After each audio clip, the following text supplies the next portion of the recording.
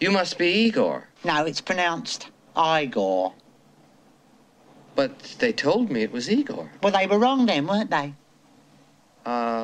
You were sent by Herr Falkstein, weren't you? Yes. My grandfather used to work for your grandfather. How nice. Of course, the rates have gone up. Of course. Of course. I'm sure we'll get along splendidly. Oh, sorry. You know, I don't mean to embarrass you, but I'm a rather brilliant surgeon. Perhaps I could help you with that hump. What hump?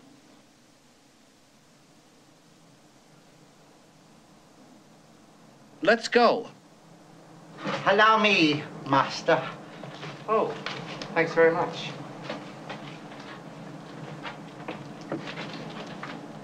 Walk this way. This way.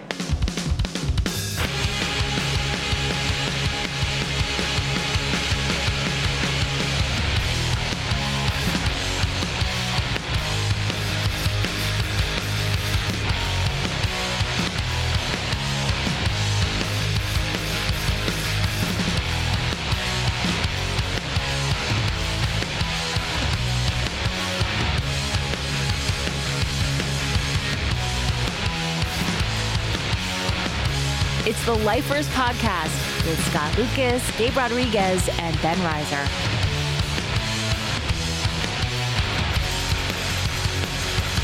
And now, here's Scott, Gabe, and Ben. I don't like bananas. You don't like bananas? No, I don't like bananas and banana Tell us pudding. about this. What's going on here? I don't like the taste of bananas, and I don't like the texture, I don't think. I've never heard of that in my life. You guys don't know anyone who doesn't like bananas. I can see it. They're, especially like those mealy bananas, it's pretty gross. You got to get a nice, good banana.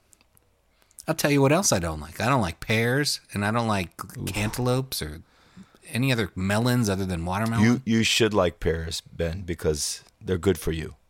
And see, with that Pequod's pizza shirt you got on, you're probably going to need pears in your life.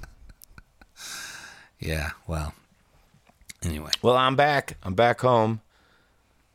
That was an eventful week in South Carolina. I got some guy working on my water heater right now. So you have no hot water? Is that what you're telling us? No. But Gabe, what's that saying? When it rains, it pisses? Pours. What is it? Yeah. Oh, pours. Okay. Did you make that up? All by myself. All by myself. Do. You know, Justine's dad has a new car. He used to have a Jeep. So now he's got one of those SUV, and he thinks it's less than a manly car. So this was a big conversation last week. And he's an ex-cop, but he doesn't put on the seatbelt right away. So this new car or new vehicle he has, I guess it's not really a car. I don't know. Who cares? I don't give a shit about cars. This new vehicle he has, when he doesn't have the seatbelt on, it goes ding, ding, ding, ding. And it sounds like it's I Can't Live, the Harry Nilsson version, Can't Live Without You, is going to start. And so I'm you sang All By Myself. I know that's not the same song, but sometimes they kind of feel like the same song, right? Oh, yeah, for sure. Same wheelhouse. Yeah. That's a long story here. Gabe, do you even know that there's a difference between those two songs? There are two songs? Uh-huh. Is it a cover?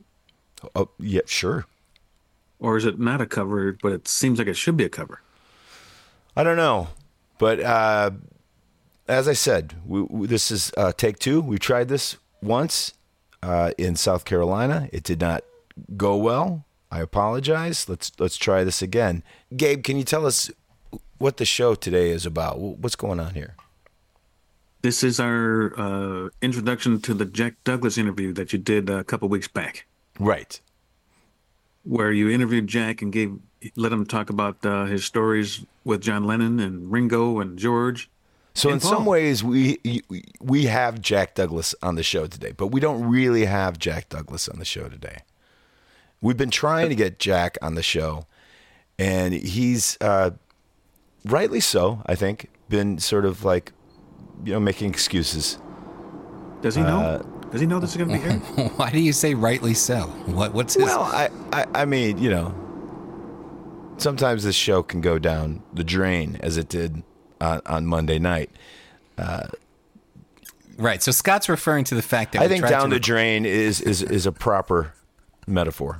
Go ahead. Well, Scott's referring to the fact that we recorded an intro to this Jack Douglas interview that he did at Gman. Was it a couple months ago at this point? No, it was in December. Oh, okay. Just a month ago. Yeah.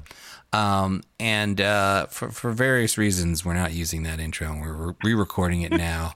That's right. We're sitting here on Thursday morning / afternoon, depending on what time zone. It's not the worst intro or worst content we've ever recorded. Oh, really?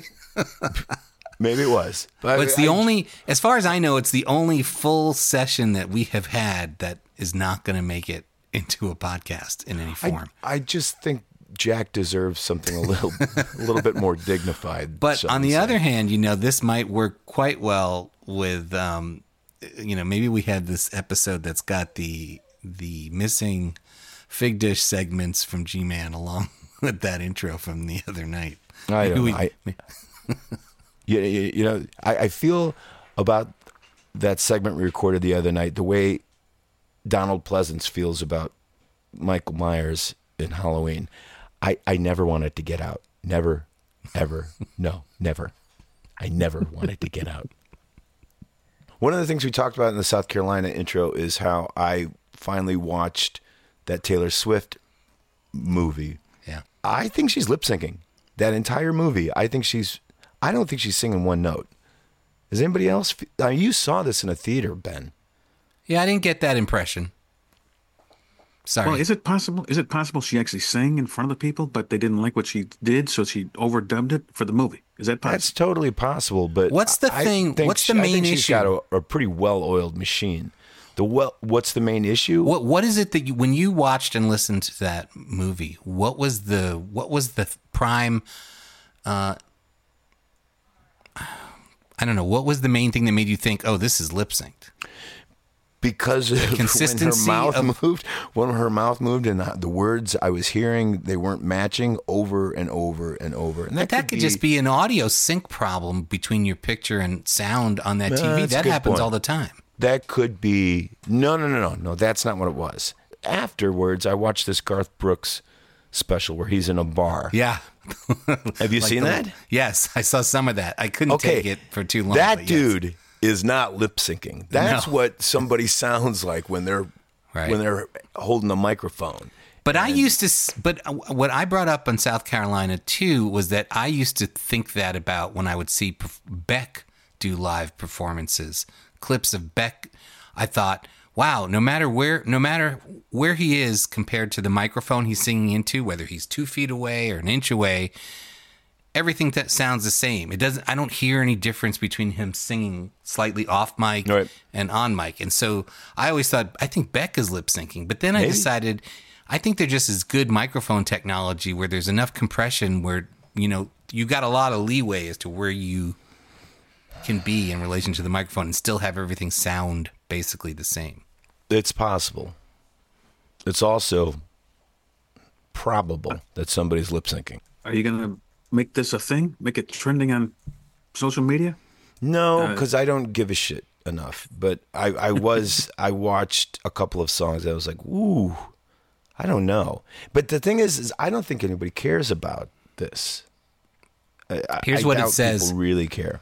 Well, I typed it in, and there's plenty of people with that question.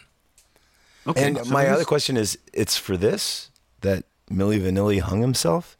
It just seems like it wasn't that far back where people were vilified for doing this kind of thing. And now it's everywhere. And the fact that I'm even talking about this is ridiculous. I was just a little shocked.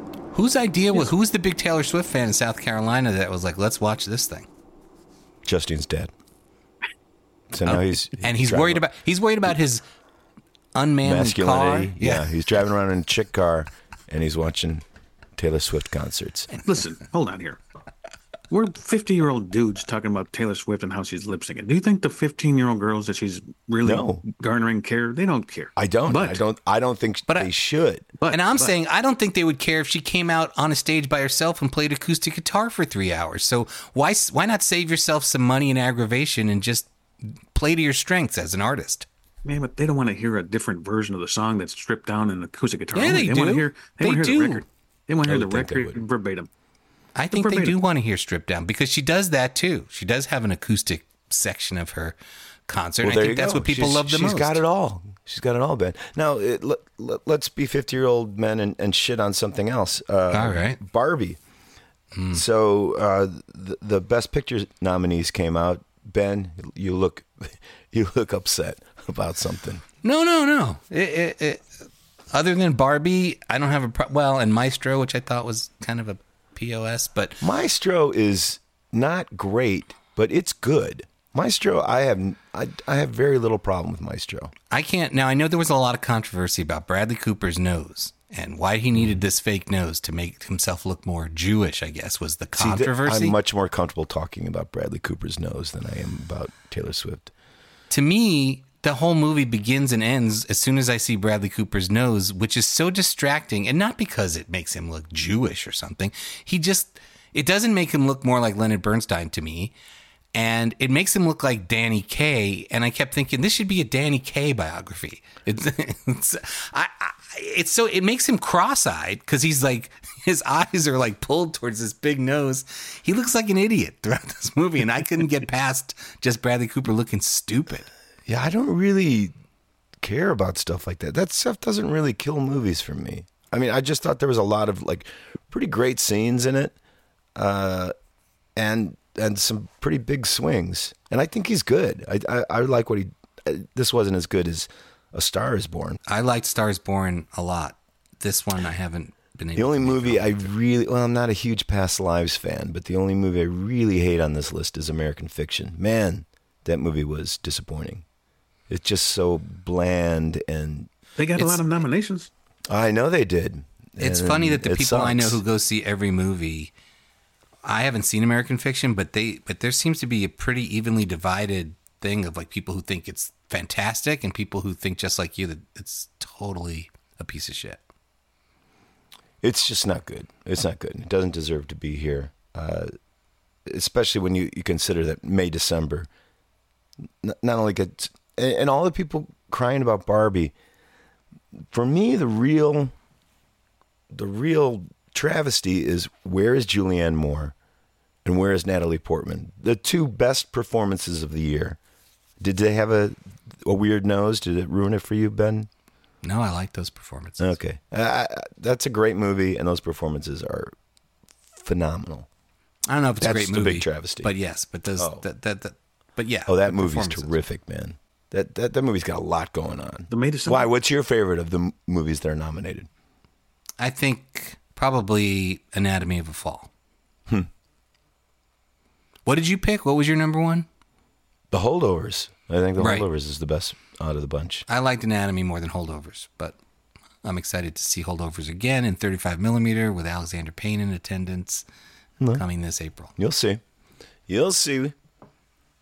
All right, back to Jack. So when Local H did that tour where we went to New York in December, he came back and dropped me off at Gman, and I went in there, and there was Jack, and we did this interview. And Jack is starting a label, and one of the signees on that label is Robin Zander's son, Robin Taylor Zander, and he produced and wrote this record and performs on this record, and Jack is kind of hanging out with him and doing a few stops here and there, live shows and record store appearances. So somehow somebody got the idea that I could introduce Jack, and I'm like, do you want me to interview Jack? And they said, sure. And so I was like, We're going to get him on the show whether he likes it or not. So yeah, and the thing is, we talked a lot about John Lennon and the Beatles, and it was great. I mean, the real interview was the hour we talked before we even went on stage. You know, we've had this joke with you guys where I'm like, save it for the podcast. But there was a lot of points where I was like, Jack, just save it. There's so many good stories he told me. And not all of them are stories that he would want to tell on stage. But I ended up talking to him for, 45 minutes to an hour, which I didn't think I could fill. And then like that, it was over. And if we could get him on again someday, that would be great. And we could do 2 more hours. Are you saying that Jack is getting interviewed by other people at other stops on this mini tour that they're doing? I don't know. I'm not. I think the other stops are more of a question and answer thing, but I think the conversation went so well that we didn't even have time for question and answer. It was like, oh, and the thing is I think Aerosmith and Cheap Trick are very. They take a lot from the Beatles. They're very Beatles-centric bands, and the fact that Jack is still very close with those 2 bands and has a continued working relationship with those 2 bands speaks to the fact that the guy is an absolute Beatles nut, and ended up working with all of them, and he has tapes of all that stuff, all that John Lennon stuff that we still hear, like that single that came out. He's had those tapes, but he went over to England to sort of meet the Beatles. He went over there to do that, and he ended up doing that, and so, I mean, he was a pal with John Lennon, and the toughest part of the interview for me was that he still feels a lot of remorse for not being there the night that John was shot, which is crazy. Who could do that to themselves? You can't do that, But I mean, the guy was super close to history, super close to, like, almost like you mentioned, Ben, like that Stephen King book. Like, if he had been in a different place, things could have been different, and the world would be different. The world would be different, and that kind of thing has haunted him, rightly or wrongly. It's haunted him, and I was. That's pretty. I almost cried. And we talk about Jack, who's one of the greatest producers to ever do it. I think. I kind of think there'd be no Steve Albini without Jack. Now, you listen to those drum sounds on Rocks. It's. I don't have proof. I've never heard him say it, but it sounds to me like that's where Steve got his drum sounds from. I know he's a huge fan of the first Cheap Trick record, which Jack produced. So who knows? Isn't there a Cheap Trick record that Steve Albini went in and remixed? Yes, he remixed he re-recorded the second one in color. Oh, re-recorded?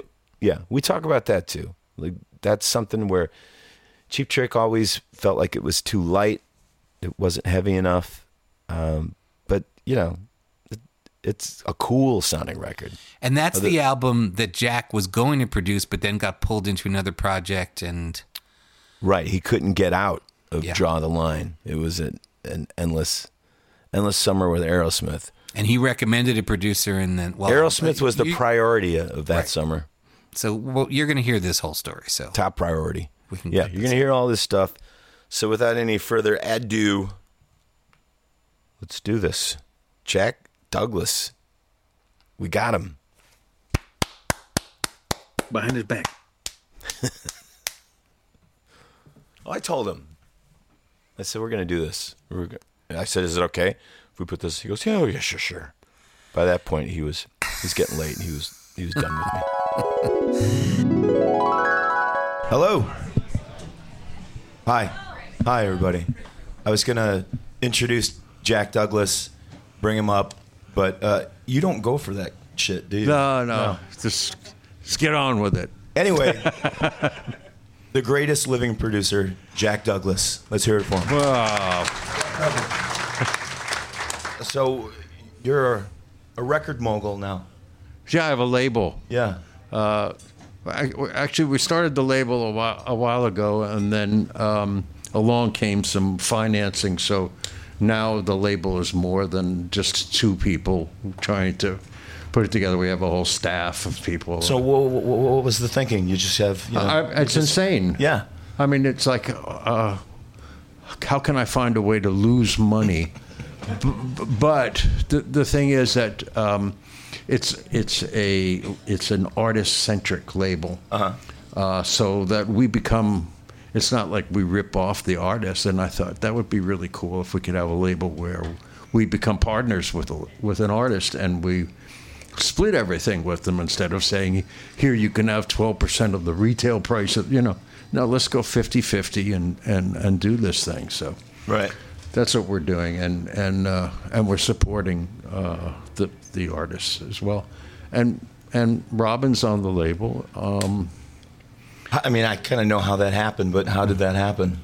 Well, his dad, who I've worked with over the years, and they're like family. Those guys. Yeah. Anyway, his dad said to me one day, you should listen to my son's stuff. He's really special. This is a couple of years ago. And at that time, it was just the two of us running this label. And he played me some demos. And I thought, man, this stuff is really amazing. It really is good. And then we kept going further and further with it. And then the label came along, financed, and we're able to do stuff like this. Yeah. And you guys are going to hear Robin tonight. And the record is really great. And the thing is that, I didn't produce it. Robin produced it himself. I mean, he's like so multi-talented. He played all the instruments for the most part. He didn't play the harp and a few other, maybe the fiddle, or the sax or whatever. But all of the rhythm instruments, and he played and sings most of the backward. What about all that backward stuff that's on the? He actually walked into the room backwards. And that's how it works. Right. Yeah. That's how you do it, folks. I mean, people think it's trickery, but it's, it just it's a great album, and I got a chance to mix it with my mixing partner of many years, Jay Messina. He and I worked on your record. We worked on a record together, yes. It came out 2002, so it's old enough to drink. Yeah. You kind of got this big start by going to Liverpool back in the day, and you just went looking for the Beatles? Well, I kind of did, but the thing is, I was in bands for years. Right. I played on Rush Street. I played in Milwaukee. I played in Madison and Green Bay and up and down Michigan. Yeah, that's the other thing. This connection you have with Wisconsin cracks me up too. Because the band that I was in had a hit record in Wisconsin, in Milwaukee. Of course. We had 2 hit records. That's when you had regional radio. So I was a recording artist and a writer, from 1964 until whenever I stopped being an artist. My last record was produced by the Isley Brothers. And, awesome. It was... that part of my career was great, but I wanted to stay home. I mean, I'd been on the road for years, so I just wanted to. So I ended up on the other side of the glass. Right. Well, not exactly. I got into the studio as a janitor. Yes. That was the way in. Just a straight-up janitor. I mean, it's not a euphemism. You were I was the janitor, cleaning toilets. Yes, and sweeping up and but. The thing was, I was also a composer, and I'm still composing for film, but I was the janitor during the day, and at night, I was producing and writing the music for a TV series. no one here, I think, is old enough to remember. That was the ABC after school specials. I remember it. I totally remember. Well, I was writing the music for the original shows. So I was a client at night and the janitor in the daytime. So right. It was odd, but I really, I worked my way up till the union stepped in and said, you have to have a union janitor here. Okay. So they made me a general worker. And my first job as a general worker, they were recording the Woodstock Festival. And the van would come up with the tapes, and the artists from the festival were in the studio. Right. And they were fixing, overdubbing on the tapes to fix all of the errors that were on there. And so I would go out to the truck, and it wouldn't say who the artist was. It would just say on this, delivered to Studio A.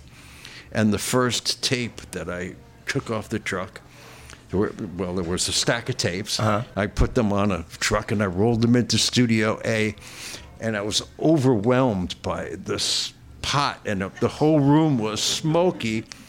And Jimi Hendrix came out of the smoke like in a delirious dream with a joint and said, "Hey, man," and I knew that and Eddie Kramer was in the control. Wow.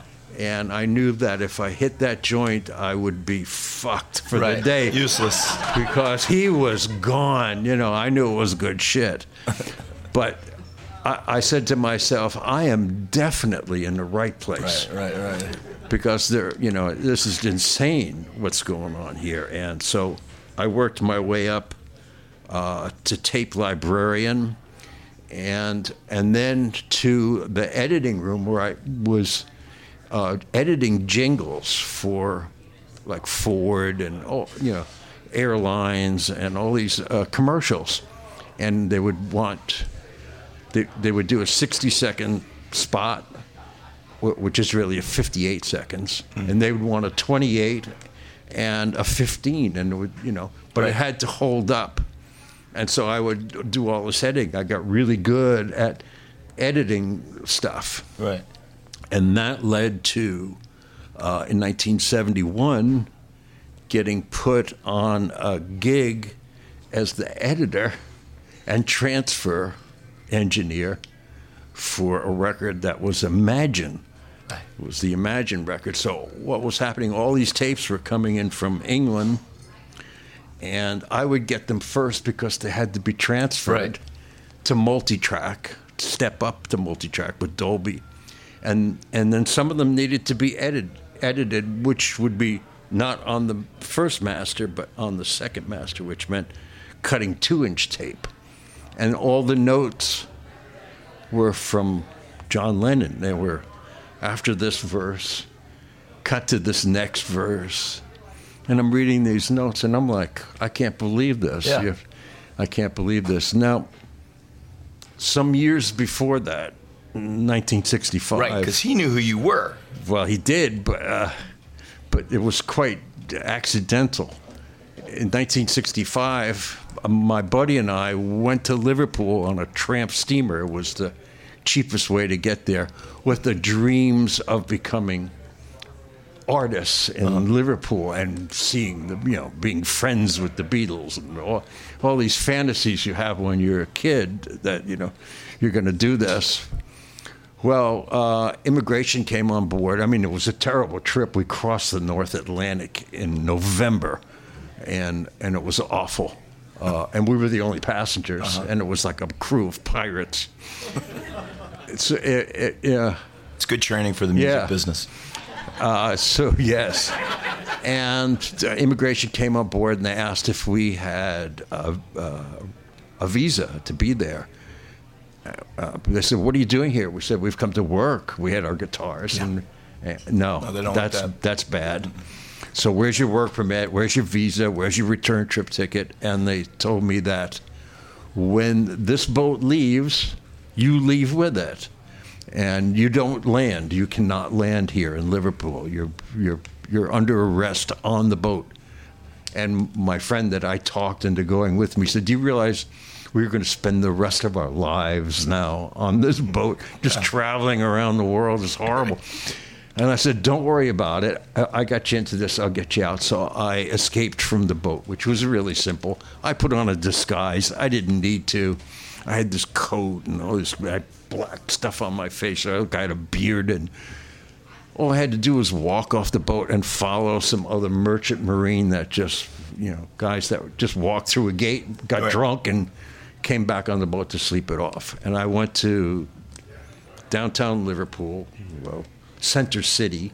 Was the only thing preparation we had were some pound sterling, and there was a bus that said Central City, and I held out my hand and I said, tell me how much and when to get off. And the guy told me when.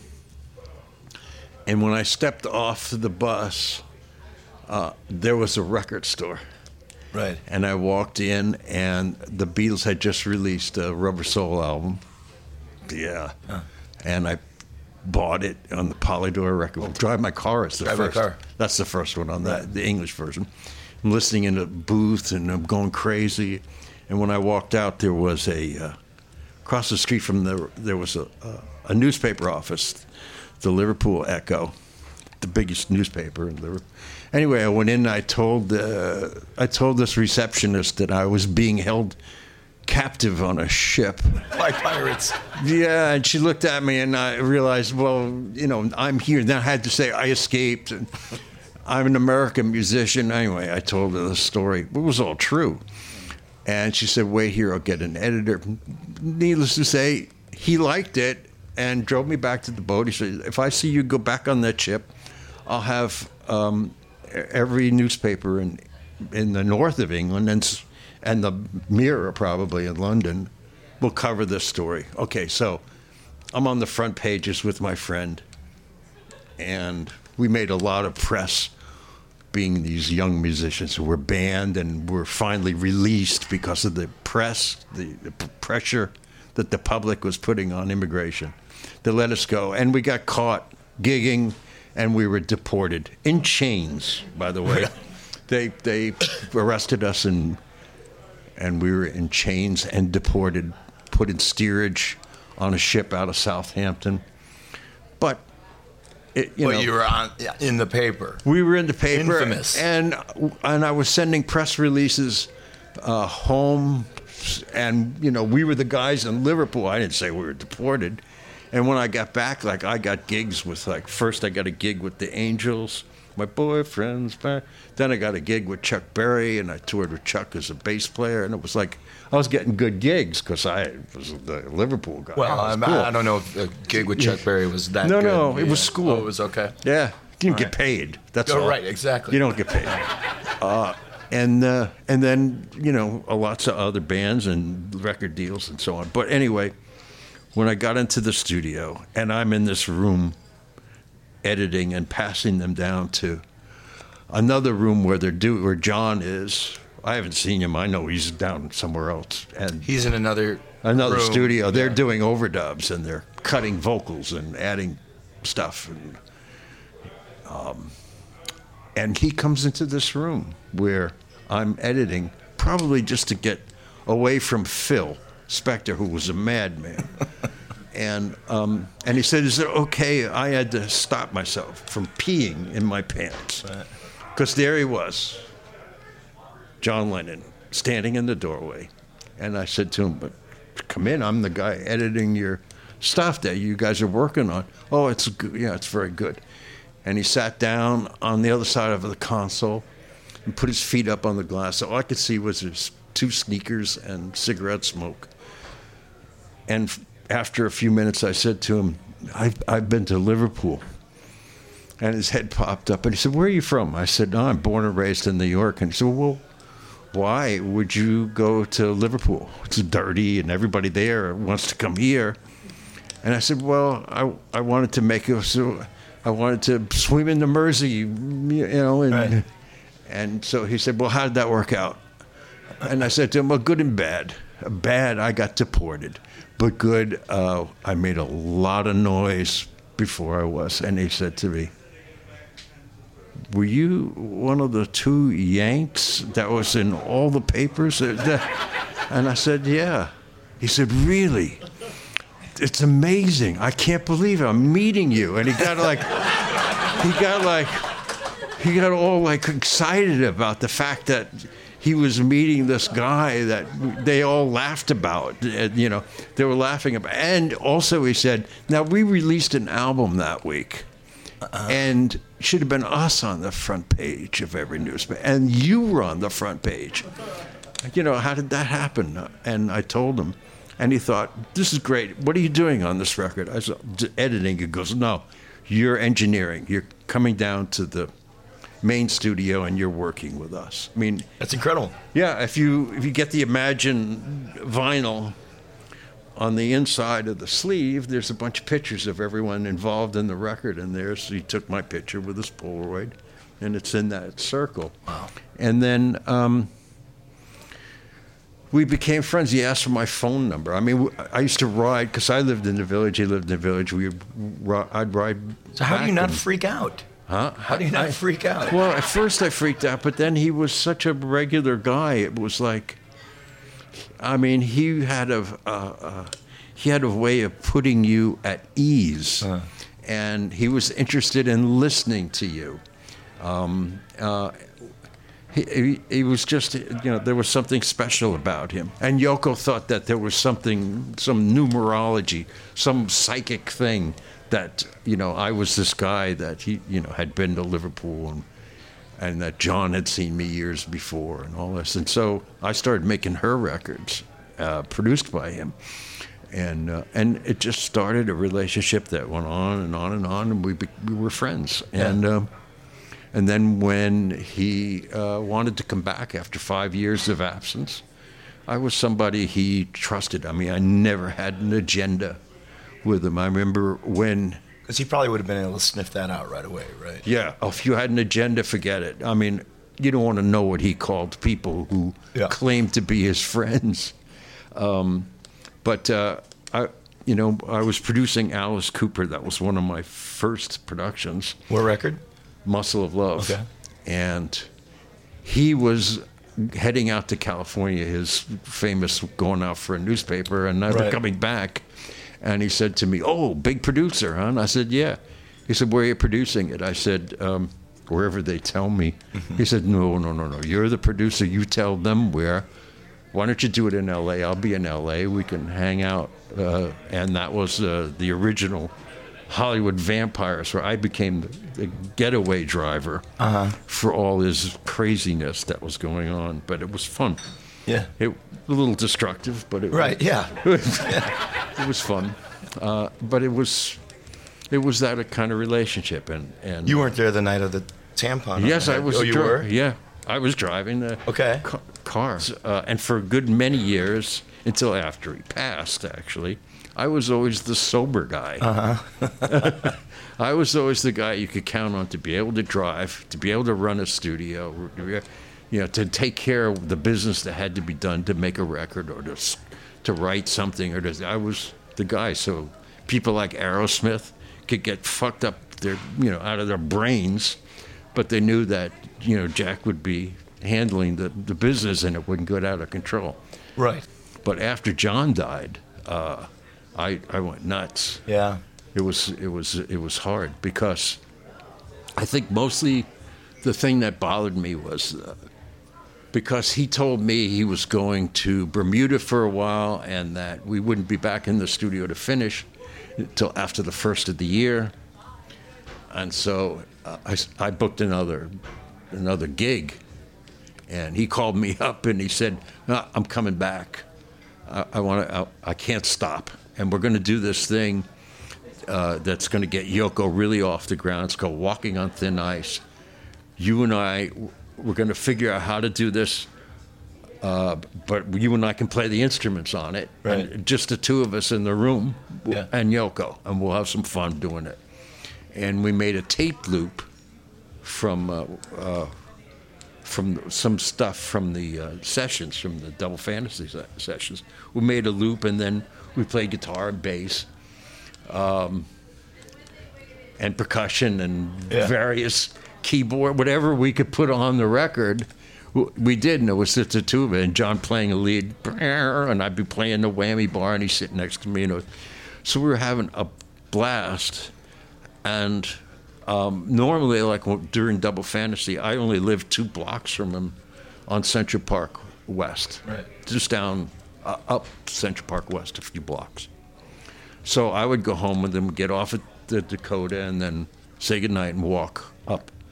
But since I had other gig now, I had the other gig start at 9 at night and finish at 3 in the morning, and then start with him. Like, what was the other gig? It was RCA. It was called Karen and the Pins. It was New Wave. Yeah. Okay. New Wave. Yeah. And so he would go home, and I would go to the other session, and which was also at Record Plant in another room. And so after he was shot, all I could imagine was that had I been in the car, dude.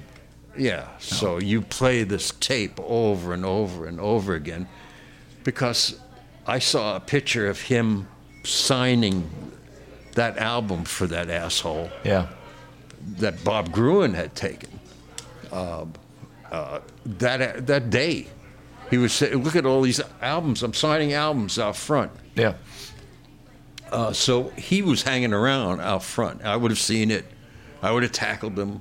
John would have lived. The world would be different. And so, I went crazy for a while, about 8 years of craziness. And then I snapped out of it. Yeah. But it still haunts me. Can't do that. Yeah. Can't do that. Well, you would tell me these stories about these maraca contests that you guys would have. Was it the Shakers?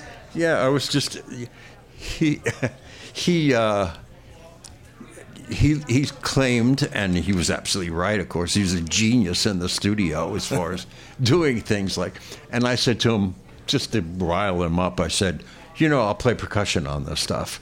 And of course he said, no. He said, I'll play the percussion. I always play the percussion on it. Even more than Richard, I do it. And I said, no, I'll do it. And he said, wait a minute. This is all with his Liverpool accent, which I can't come close to doing. But he said, why don't we have a percussion contest? And so... As you do. Yeah. So the next day we put up a track, and we started doing various things. And I'm a good percussionist. We ended up, I had tambourines on my feet. I was hitting stuff with my elbow. We were both making idiots of ourselves. And he said to me, stop. He said, there's only one way to decide this contest, and we'll do it tomorrow so we can get to work. And I said, well, what is it? He goes, it's the one shake maraca. In other words, you take the maraca and you go, and you do it again, and you don't hear anything when you're pulling it back. You don't hear, right. It just doesn't hit the other side. Doesn't hit the other side. So I brought a maraca home, and I practiced fucking all night. It's so hard. All right. Next day, he comes in. He goes, "You ready?" Yeah. I go out first to the microphone. No track now. No way to hide. Right.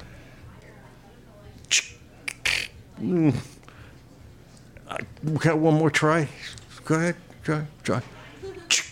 All right. I give up. Let me see you do it. He goes out there.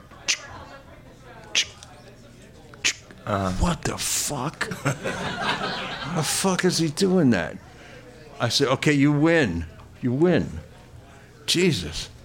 All right, so now he had a little room off the side he would hang out in. Later, during the evening, I went in there. I found the maraca, and it looked like something around it, like a line, like it'd been maybe glued back together. Just what the So I took a screwdriver and I cracked it open, and the son of a bitch had sawed a maraca in half, put foam rubber on one side, and he did this to beat me. Yeah. He did that. So he was just a big liar. Yeah. And he was so competitive. Yeah. That, I think I was telling you, I'm really proud to say that I'm probably one of very few people, who have actually worked with all four of them. Yeah. Starting with John, then when George had done the Bangladesh concert, he finished the mix. It was all done, and naively he thought we'll use that mix for the movie, but no. So they called for the film mix, and he didn't have a film mix. He had a mix, but he didn't have sync on it. There was nothing. It wasn't done to film. Right. So he had like a deadline of like 48 hours to turn this thing in. And it was all laid out, so it wasn't difficult. Everything was there, but it had to be mixed to film it, and a mag made of it. Right. And so John said to him, you should work with this guy. And so we spent almost 40 straight hours with breaks in between. He would meditate about every 6 hours for about an hour. I would try that, but I ended up doing some coke after a while. Yeah. I couldn't keep away. I couldn't do it. And we got this thing done. So I worked with George. I worked with John. And then Sir Richard, Ringo, is a good friend of mine. We've become friends in California. And we were out to dinner one day, and I said to him, have you ever heard that tape of that John made where he says, these songs are for Richard Starkey? Because the plan was at one time that Ringo was going to do a record, and John had organized, so far Paul, he was waiting for George, for the Beatles to be the backup band for a Ringo album. Just a backup band, nothing else. Maybe singing a little or whatever, but they were going to be the backup band. And that was the plan. And John was writing songs that he thought Ringo could do. And Ringo had no idea that this even existed. And I had these cassettes because John was sending me cassette after cassette after cassette. Almost all of it is, you've probably heard. Some of it you've never heard. And but these are the cassettes that they would take the vocal off for, like Free as a Bird. And they were among them, including Now and Then. Yeah. So anyway, I made a CD for Richard to listen to, and he was touched. He said he was crying when he heard John's voice say to him, this is for Richard. This is definitely for Richard Starkey. This one's for Ringo. Saying this, and I said to him, "There's one song on there, Richard, called "Grow Old with Me," and I'll do it for free with you, and I'll do all the string arrangements." And so he said, "Let me call you back on that," because he went back and he listened to it a few times. And he called me up a few hours later and he said, "Let's do it." And he put together the band to do it.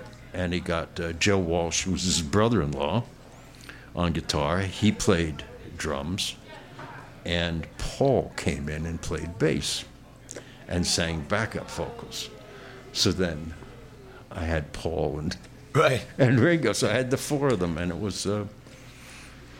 It's a nice notch on the belt. It's nice, yeah. Yeah. It's crazy to me that I wear suspenders. Yeah, you made that trip to Liverpool, because I think I heard stories about Rick Nielsen and Tom Peterson doing the same thing. Yeah. Right? So that was just the thing that everybody wanted to do that, because everything that was worth anything at that time was coming from the north of England.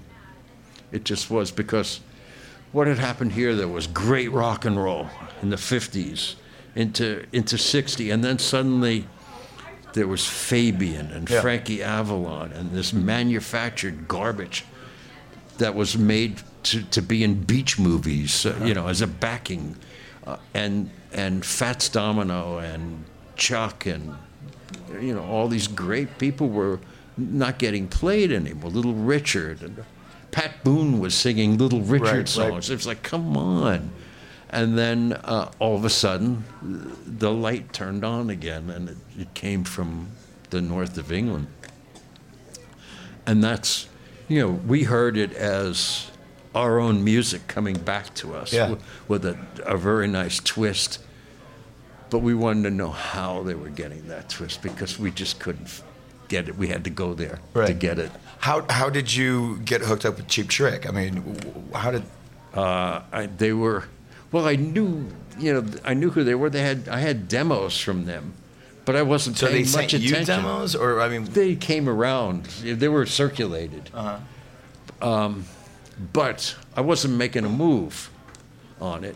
And I had an in-law in Waukesha, Wisconsin. Yeah, that's so funny. To me. He had the worst taste in music ever. He worked for Miller, and he just, I mean. When he'd say, let's go hear a band, it was just like, oh, please. But anyway, he goes, let's go to Sunset Bowl. There's a great band playing. Cheap Trick. I said, I've heard of them. Yeah. And we went to see them. They played in the lounge at the Sunset Bowl. And they started playing, and they did an act. It was not just playing. It was like a carnival. Rick Nielsen laid on the floor, and they did Rick will can test your weight, any woman, but they had to sit on his face, and he would guess their weight. It's a good gag. Yeah, I mean it was. He doesn't do that anymore, does he? No. They stopped. Yeah, and it was. I mean, the whole show was great, and the music was fantastic. And I went up and introduced myself after. They knew who I was because they knew Aerosmith. And I said, I definitely want to get you guys a deal. And I called up my friend at Epic Records, and I said, if you don't sign this band, in 2 weeks' time, I'll give you 2 weeks. I'll bring them to RCA.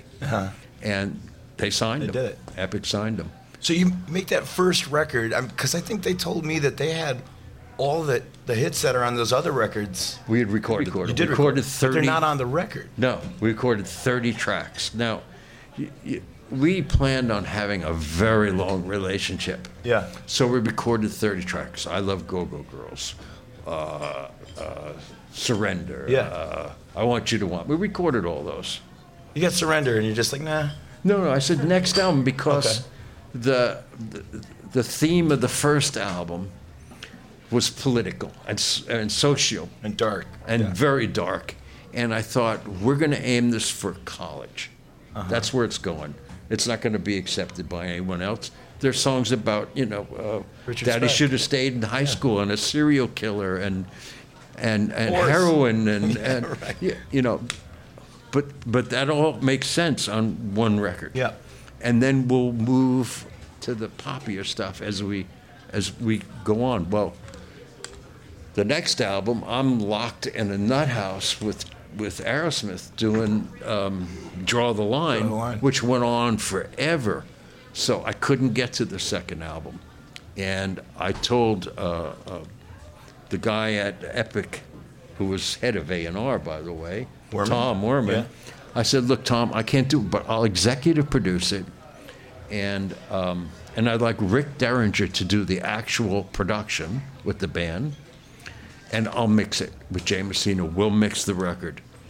And he said, yeah, okay, Jack, I'll produce it. Yeah. And he produced it. And he softened the band up. He did those tracks again. And I always thought I Want You to Want Me as a hit. Well, it was after I mixed it from Budokan. Right, after you got a hold of it. And it was the raw version that we wanted. I mean, listen, he did a great job.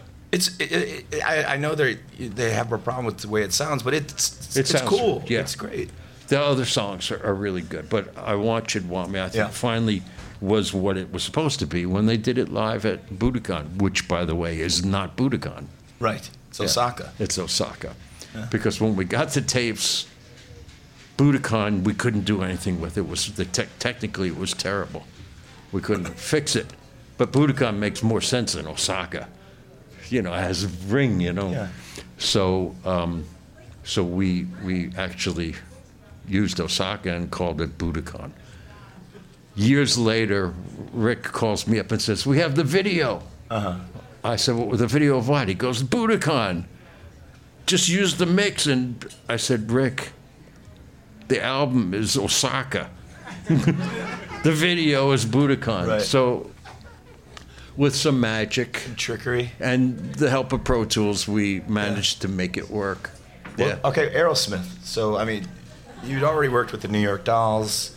Yeah. Is that how the relationship with Aerosmith started? Or there was a bit of a thing between those guys, wasn't there? Yeah, there was. Joe Perry loved the New York Dolls. He did? I thought they hated them. No, Joe Perry loved the New York. Johnny Thunders was his hero. Yep. Are we eating into India into your time? No? Okay. He loved Johnny Thunders. He thought that. I mean, if you listen to Joe's songs, at the base of them, you can hear what inspired him. He was never inspired by English rock. Okay. He was inspired by the street. Right. That's him, raw, dangerous. And that was Johnny. They didn't come any more dangerous than Johnny. So then they liked your work with the New York Dolls, and that's why they wanted to. Yeah, they did. Well, I had Alice Cooper even before that. Yeah. So I had a semi-name. They went to Bob Ezrin, and Ezrin listened to them and said, "Jack Douglas is the guy for you." Yeah. And so Lieber and Krebs, they managed the Dolls, so they already knew. I mean, that record, the first Dolls record, Todd Rundgren was the producer. I was the engineer. Right. But Todd hated it. Yeah. He hated it. He was like, Todd was like, everything Todd did was pristine and beautiful, and the harmonies were tight, and everything was great in its place. This was just the opposite. This was madness, chaos on the other side of the glass. But as I said to him when he said they're horrible, I said, yeah, but together they make a really cool noise. It's different. Yeah. David Johansen would be in a booth singing the songs to keep the band going, and he was doing like Personality Crisis or Trash, or one of those classics. Yeah. And he came in. Todd thought, gosh, fucking awful. He didn't know what to say to David. But David walked in and he said to David, "This is going to sound great, David, when we add a bunch of harmonies to it." Right. And David looked at him and he said, "Harmony? Are you accusing me of having melody?" And I knew, oh my God, this isn't going. So Todd started not showing up. Right. He would call it in. "How's it going? I can't make it." And we had to fend the label off Mercury Records, so we didn't want them to know that the patients were in charge of the asylum. Right. At this point. But we got the record done, and Todd came in. We mixed it in a week, and it made some kind of history. Yeah. Yeah, I mean, we mentioned I've been working with Marty Scorsese on a number of projects. God damn. One of them, and Ron Howard, I told Marty and Ron when I was in a room with them, I got to tell you, it's tough working with you newcomers. It's very hard. But they're great guys, and I'd worked with Marty before on a blues thing we did for HBO. Well, he worked on Woodstock, too. Yeah, he did. Yeah. So we did this Personality Crisis, One Night Only, which is on Showtime now. It's good, yeah. Yeah, it's quite good. And David Johansen, it's very good. If you get a chance to have Showtime, check it out. And I produced the music for it. And I'm working with Marty now on another project, but And it is what? Yeah, I can't. And it is. And it's Ron Howard and Marty again. Tell the Young Frankenstein. Oh, everybody. Aerosmith story. So we're working on Toys in the Attic, and we had pretty much everything finished, except this one track that was really had such a great groove, and we'd finished the whole track. but we couldn't figure out how to lay a melody line or anything into this. What do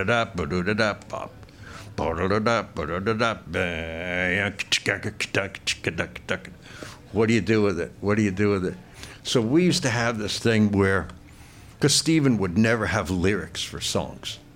He would have syllables, and he would just say stuff, It would turn into, it was a great way to work because certain sounds work great with a track. Right. And you make those sounds into words, and then sometimes you wouldn't even do that. Yeah, right. And that would be the song. But this one, we couldn't come up with anything. But what we would do normally, when we couldn't figure out what to do, we were on 44th Street, between 8th and 9th Avenue, Times Square, early 70s. It was beyond dangerous. There were hookers and pimps and drug dealers and that. And they were terrorizing the tourists. Any tourist that would come, west of Broadway was in trouble. But we were far west of Broadway.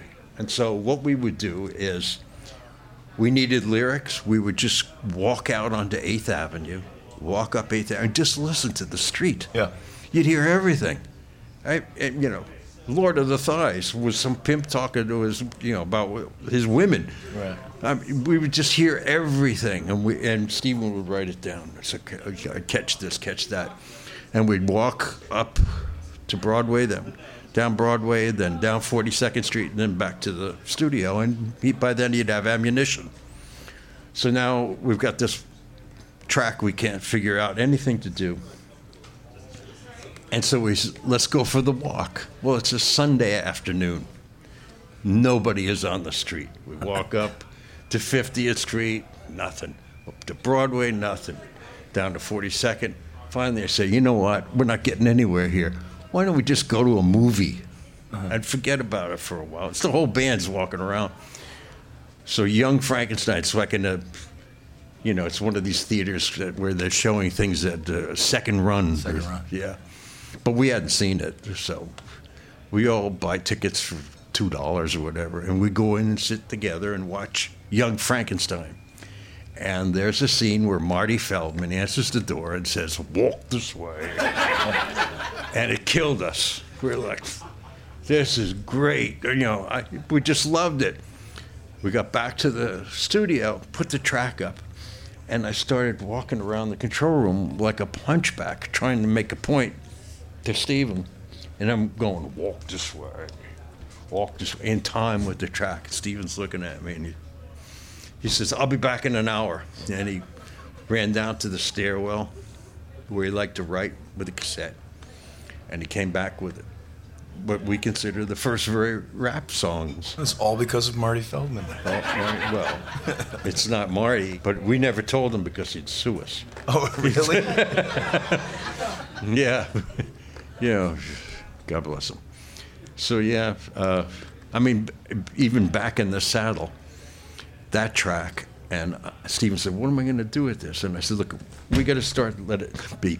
We got to start this record with that track, and I want you to think Gene Autry." What do you mean, Gene Autry? "I'm back in the saddle again." I think that, and that's how we'll come back with this record. It's going to be the first thing. You're back in the saddle. Right. And he said, "All right, give me a few hours." Yeah. Pad, cassette, boom. Or Blazing Saddles. You could have gone to see Blazing Saddles. Yeah. And then he would definitely sue us. Oh, yeah. You get this now. Oh, yeah. Once, maybe, twice. No. Nah. Well, it's great to see you. Yeah. This has been a blast. And Nice. Good luck with the label. Yeah. Jack Douglas.